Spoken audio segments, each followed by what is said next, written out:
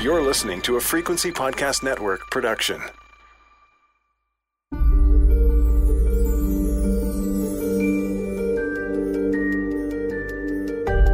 I'm Laura Palmer, and this is Island Crime, Season 2, Gone Boys. When you say these incidents are linked, you're talking about they're victims of a serial killer. And we know a fair bit about how serial killers hunt, how they choose their victims, their patterns. People don't just disappear. And them being disability is a real big thing for me because they're like lost children out there. You're out there. You're out there. You don't have a car, so you're walking everywhere. You're vulnerable. There was a young man that came into the drop-in that had been kidnapped and held for 3 days and tortured. He was an unassuming kid, right? He was just a real happy-looking kid. An easy mark, maybe. Men are going missing here on Vancouver Island. Could some of these cases be connected? Is it possible one or more serial murderers are responsible for these disappearances? You are listening to Episode 2, The Talking Boards.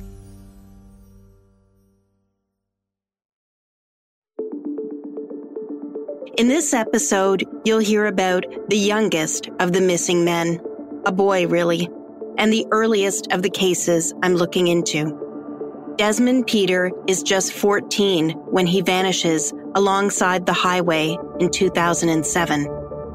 I want to ask questions directly to the officers in charge of Desmond Peter's case and the investigating officers for the other cases as well. But it is Corporal Manso who first agrees to speak with me. We trade emails and speak on the phone a few times before we connect over Zoom. I'm Corporal Chris Manso, and I'm the Division Media Relations Officer for the BC RCMP. Corporal Chris Manso is the go-to guy for journalists wanting to speak with the Royal Canadian Mounted Police about a case on Vancouver Island. Do you have any sense of why BC, at least on the surface, appears to have more missing people than other parts of Canada? I would say that some of it is just the geographic nature of BC. We have a lot of lakes, we have a lot of forest that bring a lot of people to BC, and some people just want to pack up and leave the life that they have and start a new one, and there's nothing wrong with that as well. So tourists also come here maybe not prepared for lakes and forests and oceans. So we have people who come in from other areas who do go missing here as well. So how unusual is it for someone not to be found, for a case not to be resolved, and for it to remain, after a year or more, someone to still be missing? It's very rare. The amount of foul play missing person cases is very low, and most of the long-term ones are either people who do not want to be found. They're alive and well, don't want to have any contact with friends or family, and just decided to move on. But for those who don't want to be found, and I've investigated several of those in my career where they just don't want to have any issue or any contact with friends or family or work. I've had enough of where I am. I just want to pick up and leave. And sometimes they're found months later and they're in a different province. One was found in a different territory, and have to send a member out there to speak to that person. Yeah, I don't want to be found. I don't want to have any contact with that family member. So our duty is to contact that family member and say, yes, we've found your friend, your family member. They're in good health. And that's it. And we won't divulge their location or what's happened to them per the request of that person who's moved away. Wow. Okay. So that's interesting. I guess I had assumed that in the cases of people who had been missing for some time, the likelihood that they would have picked up and, just gone off and established a new life for themselves was low. But you're saying that's happened. Yeah, absolutely. It's rare, But it happens. We have to remember that being a missing person isn't a criminal offense. So if that person says, yeah, you know what, I had a falling out with my spouse, brother, sister, mother, family drama, friend drama. I now want to lead my new life in my new town, and I want to have nothing to do with them. Again, it's rare to have that happen where someone will pick up and just start a new life, but it does happen.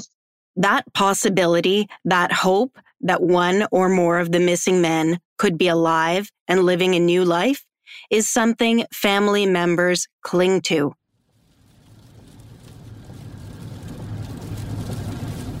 The community of Duncan is about a 2-hour drive from where I live, and as luck would have it, the morning I'm scheduled to meet with Desmond Peters' family, there is a massive storm underway. I awake to thunder and lightning and wind howling through the forest behind my home. I briefly consider rescheduling this trip, but then I remember something I was once told by a victim's family member. The night before meeting with me is filled with anxiety. Knowing you are about to speak about the very worst thing that's ever happened to you means a sleepless night for loved ones of the missing. I think of Desmond Peters' mom, his grandma, the family who are gearing up to talk to me, steeling themselves to share their loss. And I climb out of bed and head out into the dark, stormy morning. The drive up and over the mountain pass is treacherous. Rain lashes against my windshield. There are branches down and debris strewn across the highway. But as I get closer to Duncan, the sky begins to clear and lighten. As I research Duncan's past, I'm reminded of the town's connection to Canada's largest murder case. Duncan resident Inderjit Singh Rayat bought bomb parts and a radio in town. He used that radio to conceal the bomb on board Air India Flight 182. As I drive past the woods on the outside of town, I think about how Rayat was observed testing explosives in these woods just weeks before the bombings. 329 souls died when that bomb exploded midair. Today, Duncan calls itself the City of Totems. It's the commercial center in the Cowichan Valley on the traditional territory of the Cowichan First Nation. The town itself has a small population with a large Indigenous community. The historic downtown is only a few blocks, filled with beautiful totem poles. But that outward celebration of Indigenous culture belies an ongoing story of racial tension in the community. And that is at the back of my mind as I begin to speak with people about the missing men here. For the past few years, Cowichan First Nation members have been raising alarm bells about the missing men in their community. They've held walks, they've postered the town, and tried to draw media attention to what they see as a crisis among them. Desmond Peter has been missing the longest of the 3 men on the posters in town. He was just 14 when he was last seen along the highway by his mom more than a decade ago. If Desmond is a victim of a serial killer or killers responsible for some of the other men, then he could be one of the earliest victims. Most serial killers kill over a 2 to 3 year period, but serial killers can have longer career spans, especially if they are what experts describe as stealth predators, those who dispose of their victims' bodies so they don't leave a trail. Jeffrey Dahmer killed young men and boys for over 13 years. And here in Canada, Bruce McArthur murdered young men for at least 7 years. I'm meeting Elizabeth Louie and her mom Donna in a downtown parking lot. Hello. Are you Donna? Yeah. Okay. And you're Liz? Yes. Hello. Hi there. I'm Laura. They have agreed to share the story of Liz's son, Donna's grandson, Desmond, Peter. Thank you, ladies, for... I know that. Thank you, ladies, for coming out. I'm glad it's gotten a little bit nicer. Yeah. It was so dark when I left Port Alberni this morning. It was like full storm. Up until now, the only picture I've seen of Desmond is one online. It's black and white. He's wearing a hoodie. His face is shadowed. But today, when Liz and Donna get out of their vehicle, they're carrying a large poster covered in pictures of Desmond. He is a beautiful boy. Thick, long, dark hair. Huge smile. Warm brown eyes. He's wearing a pale blue basketball shirt, and he's lean with just the hint of muscles taking shape. This photo is taken around his 14th birthday, just before Desmond goes missing. This is not the scowling, hooded teen I've seen on missing posters. Elizabeth Louie, Desmond Peter's mom. I live in Duncan. He went missing on the highway. I'm Donna Louie. I'm Des's grandma. Liz got scared because his friends didn't even see him. We've been going up and down the Highland and trying to find him. Liz and Donna are quick to jump to Desmond's disappearance. But first, I want to know more about Desmond. What kinds of things did he like to do? What was he into? He loved his games. And he'd carry the thing with him over to his friend's place, and that's why he liked being there, was because they'd always play games. And he liked his games? Was he into sports at all? He was more of a homebody. He loved just being home or over at his friend's place. He'd carry food with him because he didn't like feeling like he was a burden to them and eating their food, or so he'd take his own food to cook while he was over at his friend's place, and he'd take enough to share. He didn't like school. He didn't like being around a whole bunch of people. He didn't really like doing the school thing. He wanted to just do it on his own. He was smart. Oh my God, he was smart. In Surrey, he was the chess champion. He loved chess, puzzles, building, Lego. Desmond is bright, but he is troubled. This young man has experienced serious trauma in his young life. He witnessed a murder of his grandma's boyfriend, and he was the main witness for that. And that was really hard for him because it was his uncles that were the murderers, and he had to testify against them. And it was really hard for him because it was like they'd pressure him into going their way and not what he witnessed. We came back for his naming. The night of the ceremony is when he went home with them, and that's when that happened. Oh my goodness. And so we went through a really hard time. I wanted to keep him away from as much hurt as I could. He'd wake up crying and screaming, "Mom, Mom." He used to ask me to make it stop. His dreams of what happened. We had to go in that house and grab some stuff for the kids and grab Des's stuff. And when we walked in that house, me and his dad, I was like, Casey, he's seen all of this. My heart just sank. It was like, I can't even imagine what he's seen. But to listen to him cry and try and deal with it, and I felt helpless. I felt so helpless to him. I went like everywhere to try and get him help. How old was he at that point? 4 years old. Oh, he was just a little guy, hey? Yeah. Okay. Desmond's early life is far from easy. A witness to murder, his trauma haunts him.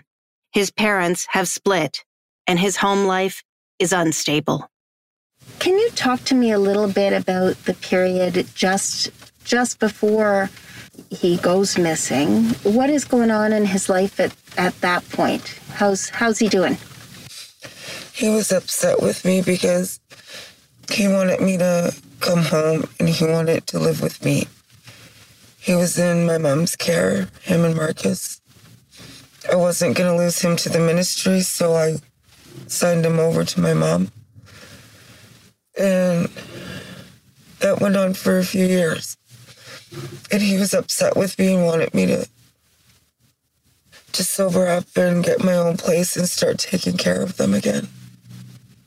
I was so ready to do it.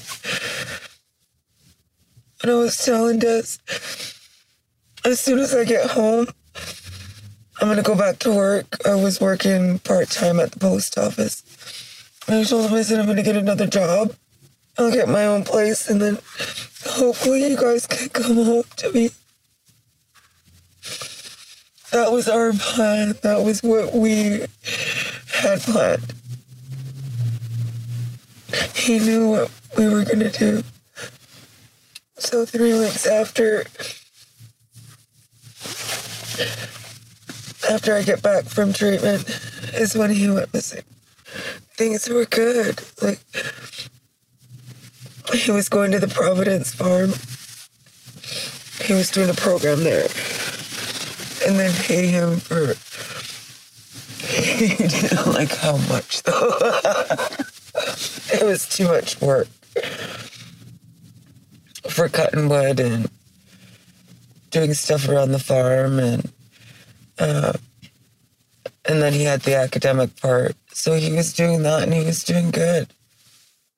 This smart chess-playing kid is participating in a therapeutic work program at a nearby farm.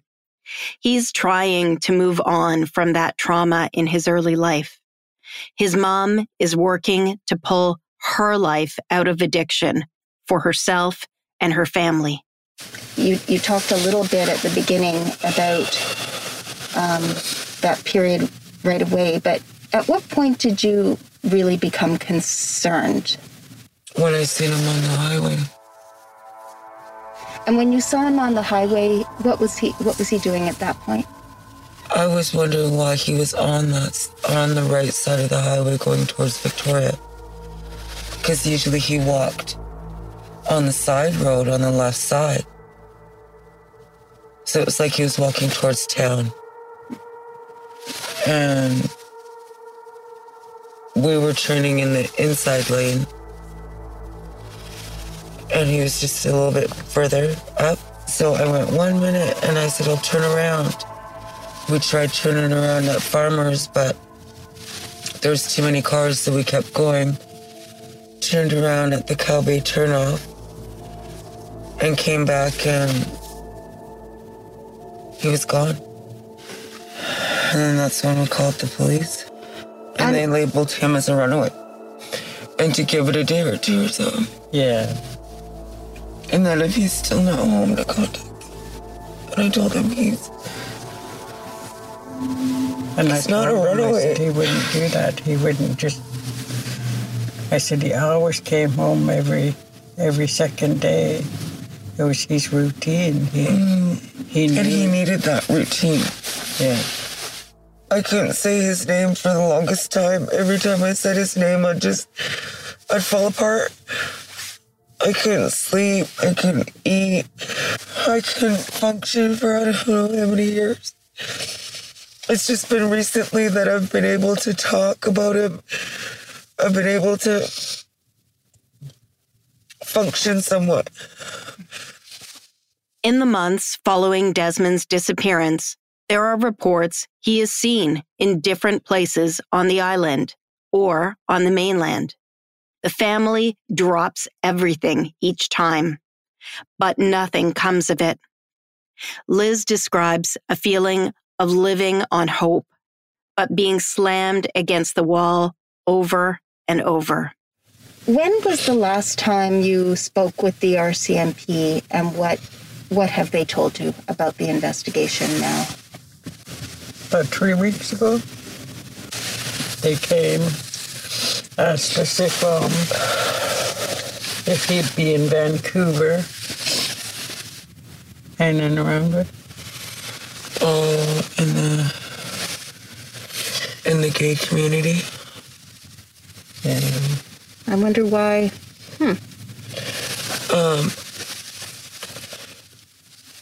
My ex said that I was with at the time when Des went missing. There was rumors of him and his son saying stuff about my son. And so we kept trying to get the RCMP to talk to them. And they wouldn't talk to them until just recently. He talked to them and said that one of Des's friends told him that he's okay and that he's in Vancouver in the gay community and doesn't want to be found. Well, wouldn't that be amazing if that was true? My God. Yeah. Huh. I've heard of God, right? Mm-hmm. But growing up in a community that didn't believe in that. So I don't know what to think. Like, it doesn't matter to me. I just want him home. I miss him and I love him so much. This idea that Desmond could be alive and living in Vancouver's West End is an incredible possibility to consider. And that farm where Desmond was working is a therapeutic space with programs for people with mental health and developmental disabilities. I make a note to ask whether any of the other missing men worked there.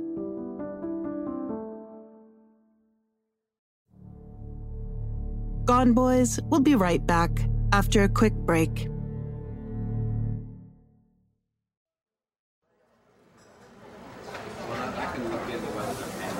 After the interview, we talk for a time and have lunch, getting to know each other a bit. I like these women a lot.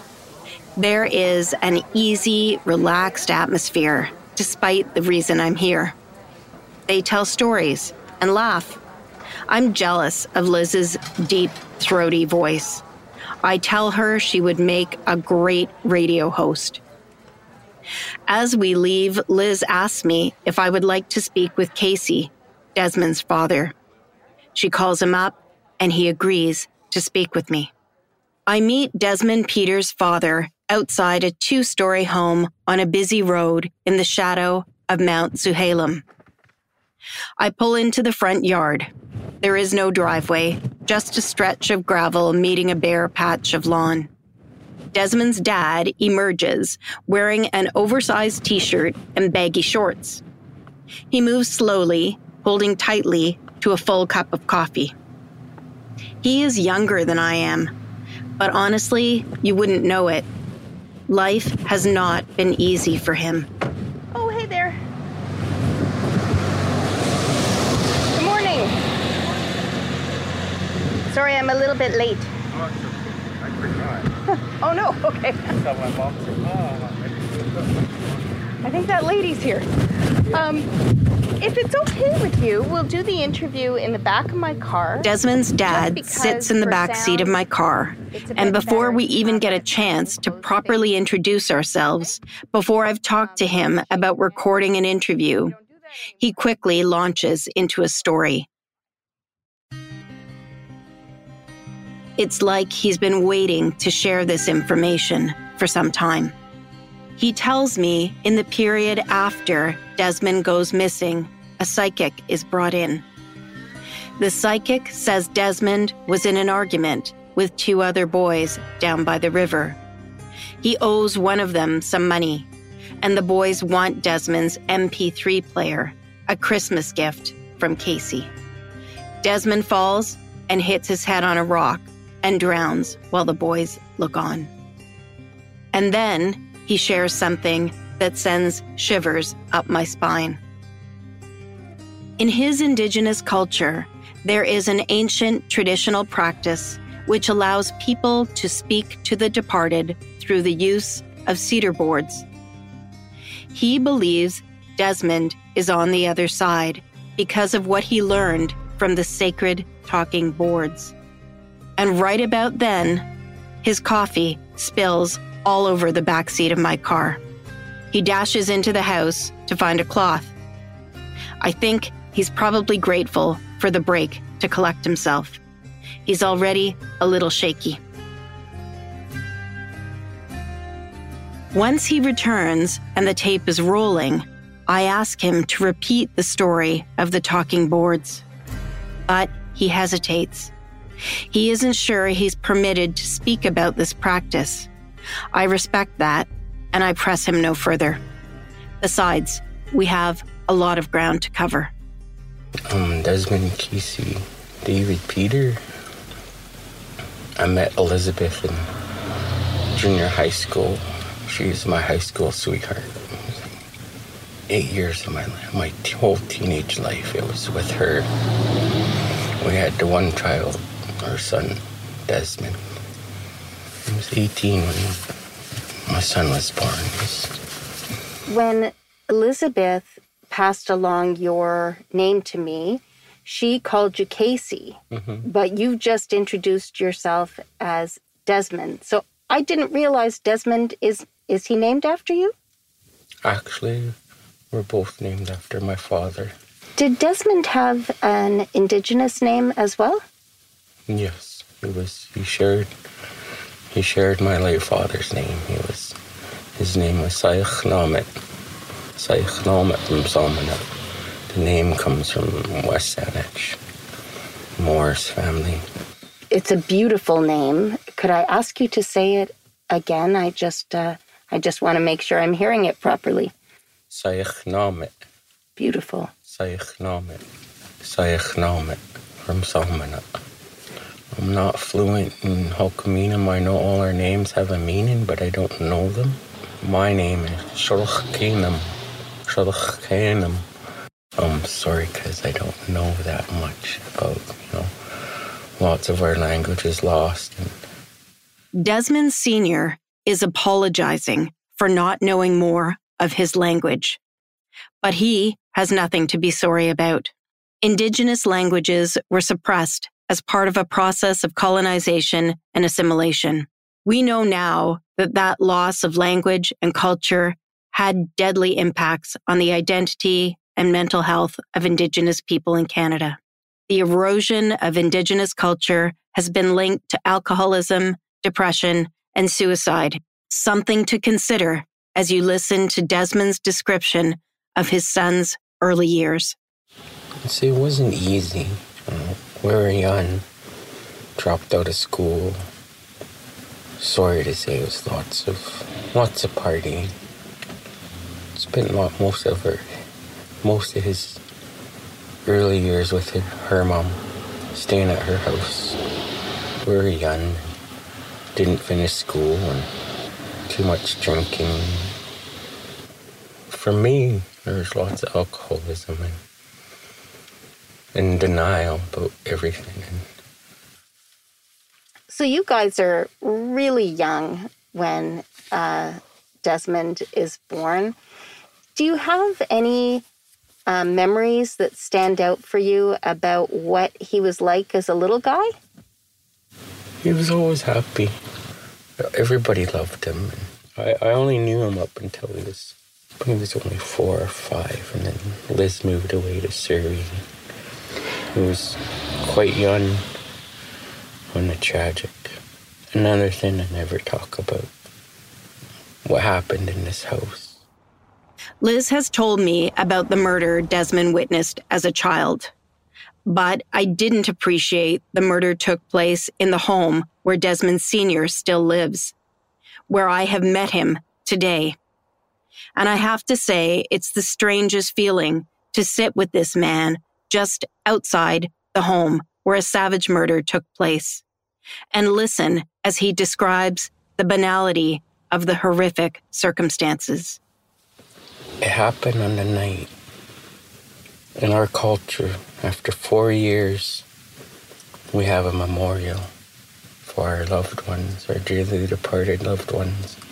We have a memorial, they call it, where you get one his closest friends. One carries the picture, one shines the flashlight on it, and they walk it all around the big house for everybody to see. Memorial is your final goodbye to the loved one. It was the night of the memorial, my dad's memorial. Show the picture, give out the gifts, feed everybody. Family's the last to eat at the memorial.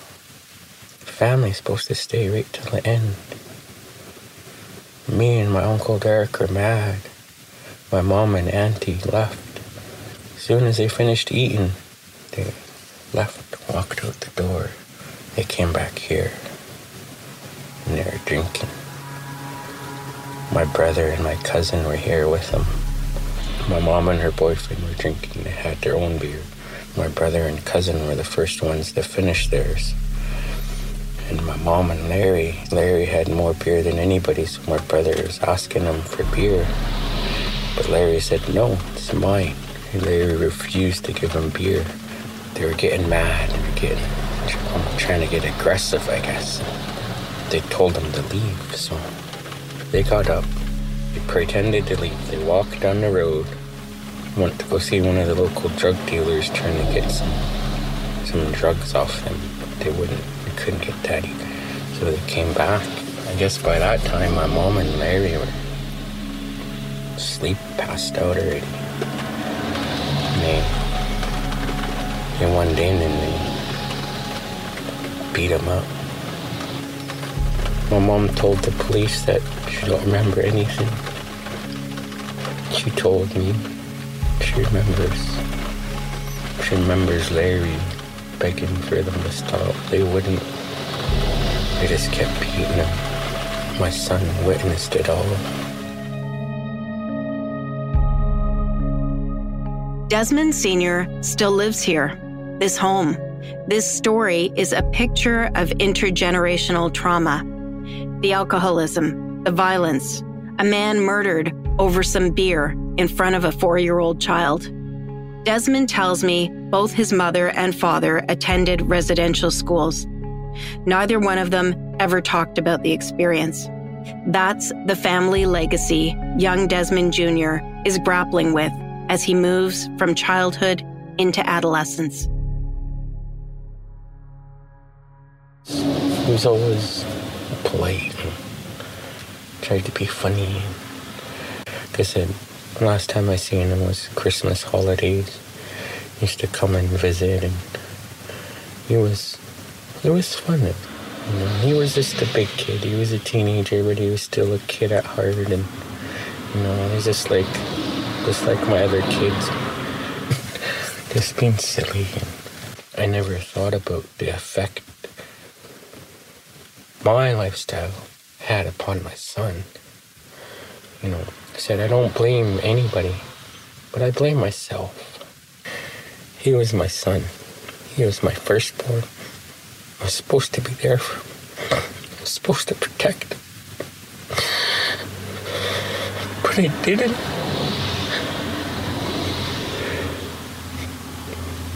I wasn't there. I was hardly ever there. When your son goes missing, what do you think has happened at that point? At first, I was hopeful. There's so many stories, so many. I didn't want to believe any. See, they don't. Investigators, I was never a part of the. You know, the only time They see me is when they come to the house, because her family kept saying I was hiding them. Me, my sister, and my brother were all hiding them. We're taking turns hiding them.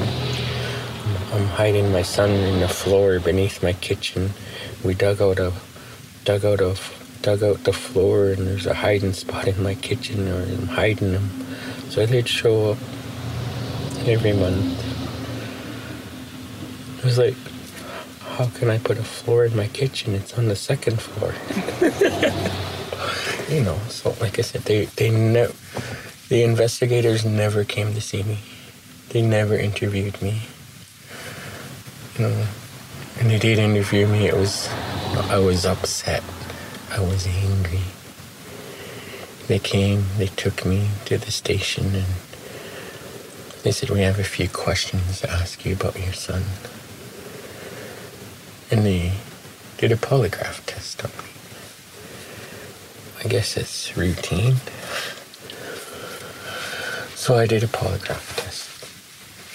And one of the first questions they asked if my son has been murdered. If you know if your son has been murdered.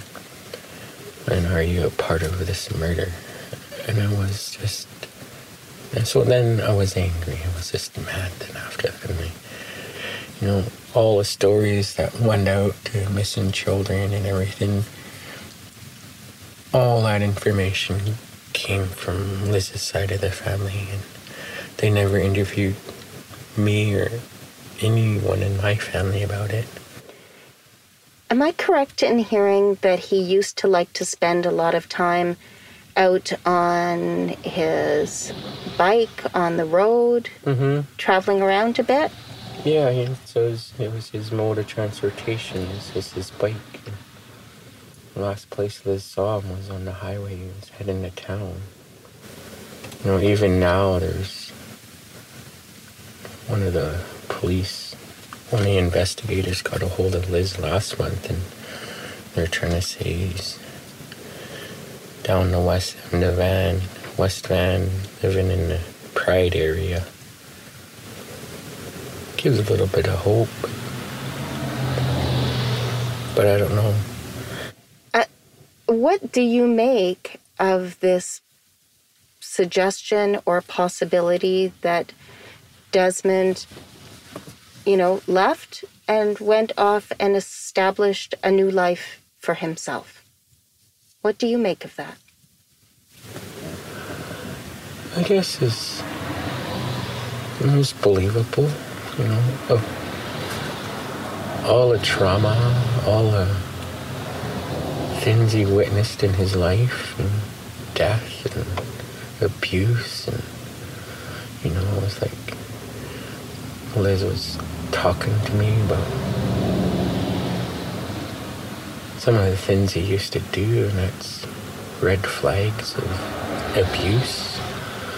She never talked to anybody about it. She told me, and it's like I didn't know what to do, who to tell her. Sorry, what are you referring to there? I'm not familiar with that. Him exhibiting behaviors that he'd been somewhat maybe sexually abused. Oh, that he had been abused. Mm-hmm. I see. Okay. Like I said, with him running off, starting a new life, it's like, yeah, unbelievable of everything he'd gone through in his young life, and said witnessed death, abuse, neglect, good parties gone bad. So yeah, it would be believable if I didn't believe in my culture and witnessing the ceremonies that we have done on his behalf. And in that world where Desmond is alive and out there, is there anything you'd want to say to him? Just come home. Everybody misses you. Especially your mother. Just come home. Nobody will judge you. I'm just happy to have you home.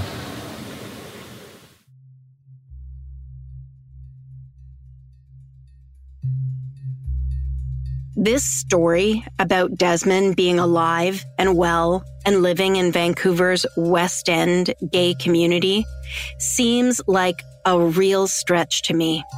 Desmond is only 14 when he vanishes from the side of the highway. His mom believes he was looking forward to her getting out of rehab, to them living together as a family. As unlikely as it seems to me, I have to check it out. I get in touch with an organization that works with two-spirited youth in Vancouver. I explain my unusual request. They listen and agree to consider asking around. But then, nothing. I email and call again. No response. Most likely, they have better things to do than chase what is, in all likelihood, a ghost. But part of me also understands that if they did find Desmond and he wanted to remain in hiding from his family, this organization would be unlikely to out him to me. I begin researching just how many missing people actually do pick up and start over with a new identity. It's really not an easy topic to nail down, but my search quickly turns up to recent examples of men here in Canada who did just that. In one case, someone spotted a man's missing picture and connected it with someone he knew by another name. Turned out, the man didn't want to be in touch with his former friends and family. He'd left his old life for a reason. The other case involves a man on Canada's East Coast who used the identity of a deceased child here on the island and was only discovered after his sudden death of a heart attack. So, it happens. But could it have happened in this case? How hard is it to get a new identity? Turns out there is a company on the mainland that promises just this service.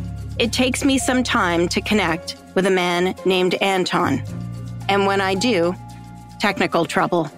He can't hear my voice. I could type my questions and then you could simply respond. So we carry on with me typing questions in a chat and he responding. Okay, Laura. Okay, you can type and I'll talk. We offer anonymous living and new identity. We have the ability to help you basically restart your life. I begin by asking why people typically come to him looking for a new identity. He responds with the story of a woman he once helped. A woman who had testified against her Eastern European mobster husband. Her home country didn't offer a witness protection program, so she turned to this company for help.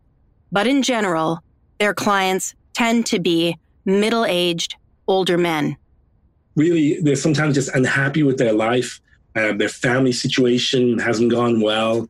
They've had a failed relationship or they're having a hard time getting past it and moving on. And somehow they feel that by changing their identity, they would, they can somehow leave that in their past, their former life, and start a new identity, and that everything will be kind of better by just changing identity. Their life or their situation will be better. I've dealt with a few cases where the person wanted to change their identity, and it was basically to escape their family because so much was expected of them. Okay, and they felt like they had disappointed their family, whether it be school or whether it be jobs or, whatever. They felt they'd been a disappointment and that they really felt like they just needed a new start and they wanted to leave their family behind them. And that's the motivation for them, wanting to change their identity.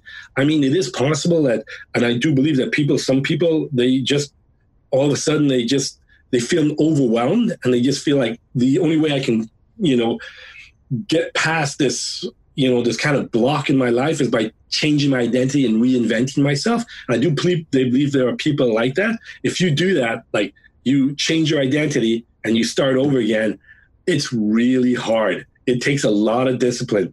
You have to leave everybody you knew, all the people you ever met, everything behind you, okay, and start over again. And if you can just imagine what that's like, it's really, really hard. So there's a lot of people, I don't believe that they, cases where people just said, when they picked up and left. I'm really, in my professional opinion, I think that's really, really difficult to do. I don't think it's probable that they did that. He tells me most of the work they do in this area involves clients who invest in a new citizenship in a foreign country and then change their identities. It's an expensive proposition. It costs hundreds of thousands of dollars. And it normally takes 18 months to 3 years to get that new citizenship. The men whose cases I'm exploring don't have anywhere near this level of resources, not even close. I ask him about simply assuming someone else's identity, like the legendary Frank Abagnale of Catch Me If You Can fame. A number of years ago, it was possible. If you wanted to get a new ID, okay, you would start off with you need a birth certificate, right? So you need a birth certificate of somebody who had been born but had never gone on to apply for, let's say, a social insurance number or a driver's license, etc. They had just acquired a birth certificate. And how you did that was basically you would go to a graveyard, okay, and you would go to the children's section of the graveyard. And in the children's section of the graveyard, you would find a tombstone of a child that was approximately your age or the age you wanted to be. And you write down the information. And on the tombstone, you'd be looking for date of birth, and then you'd be looking of the day of the death. You'd want a child or the person you're looking at, the tombstone you're looking at, you'd want it to be within a year, okay? So let's say the baby was born in 1960, January, and deceased in September 1960. That would be perfect. So what you do next is you write down that information. So basically all you have is the child's name, you have the date of birth and the date that they died, okay? Then you go, let's say from 1960, you go to the library and you'd ask to see the newspapers from 1960. So you look back in the microfiche from 1960. So basically you'd be looking from January 1960, around the time the child or the deceased child was born, and you'd start looking for birth notices. Once you've gone to the birth notices, you'll most likely find an announcement of birth. And the announcement reads something like this. Baby David Jones was born January 2nd, 1960, to the happy parents, Martha and Raymond Smith, and to the grandparents, Tom and Clarissa Smith, and the Johnsons, Bob and Mabel Jones. Okay, so right there, you found the mother's maiden name. Okay, so with the mother's maiden name, then you can apply for the birth certificate.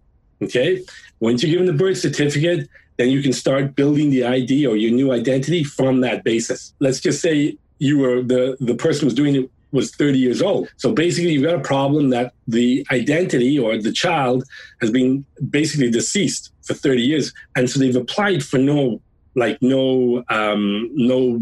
social insurance number, no driver's license. They've never filed a tax return, anything, no medical card. Okay. So what you do is you simply, when you get the birth certificate, you go to the office, okay, the medical services offices, or in British Columbia, the BC services offices, and you simply apply. And if they were to ask, well, how come, you're 30 years old and you don't have a social insurance number?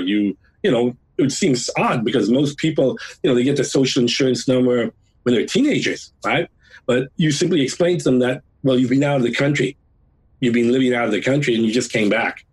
Then they'll issue they'll issue basic ID, let's say a BC ID card or a provincial ID card, and then using that you have photo ID, and then you just keep building the rest of your ID. And that was then. Now you can't do that, okay? Because what they do now, provinces, they match birth to death certificates. So they'll know right away that whoever's applying for this birth certificate is doing so in a fraudulent manner. So, It's not as easy as it once was to establish a new fake identity. And he tells me biometrics too make it much harder than it used to be. That image on a passport photo will be tied to you for life. Years ago, I worked on a story about a Vancouver banker and his wife who had vanished. Nick Massey and his wife Lisa disappeared in 1994. Nick was involved in a shady high-stakes stock deal. I could absolutely see the new life, new identity theory as a possibility in a case like Nick and Lisa's. But the missing men I'm exploring now just don't seem to have the capacity or the motivation to pull off this kind of duplicity. That doesn't mean they couldn't be off-grid, using a different name without going through the hassle of acquiring new social security, ID, or banking. But, as Anton said, that too requires a kind of discipline and determination that I don't really see as likely in a case like Desmond's. Where could Desmond be? This child who witnessed a murder at a young age.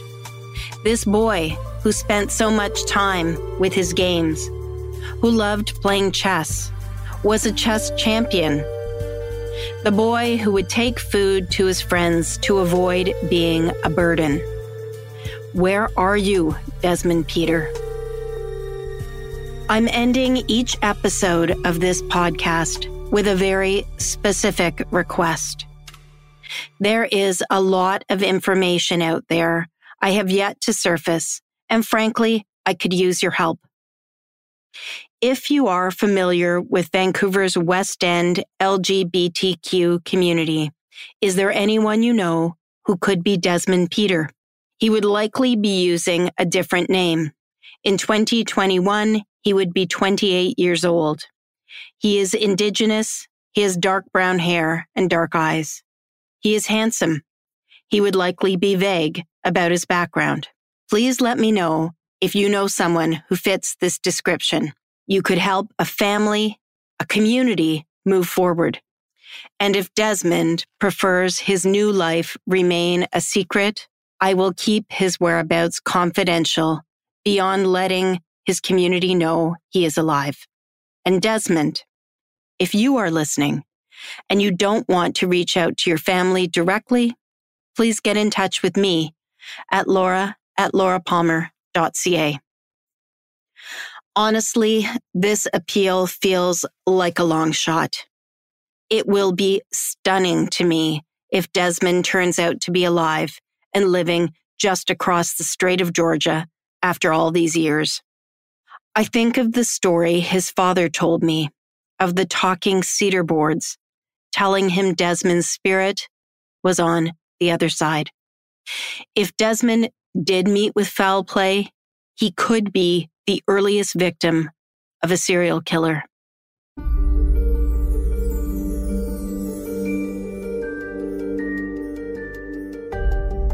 In the next episode of Gone Boys, another story from the Cowichan First Nation. We have set days are teaching. We have a set period for mourning. We have teachings that we follow until our loved one is laid to rest. There's teachings that follow us after the loved one is laid to rest. Those teachings are put there to enable us to allow our loved ones to continue their journey to the other side. We don't know what's going on if we're not following our teachings in our way until we can find our loved ones. And looking and watching for our loved ones that are missing is not going to stop. So can none of those things you described happen for these families until they're found? I guess not. We don't know if they're gone or not.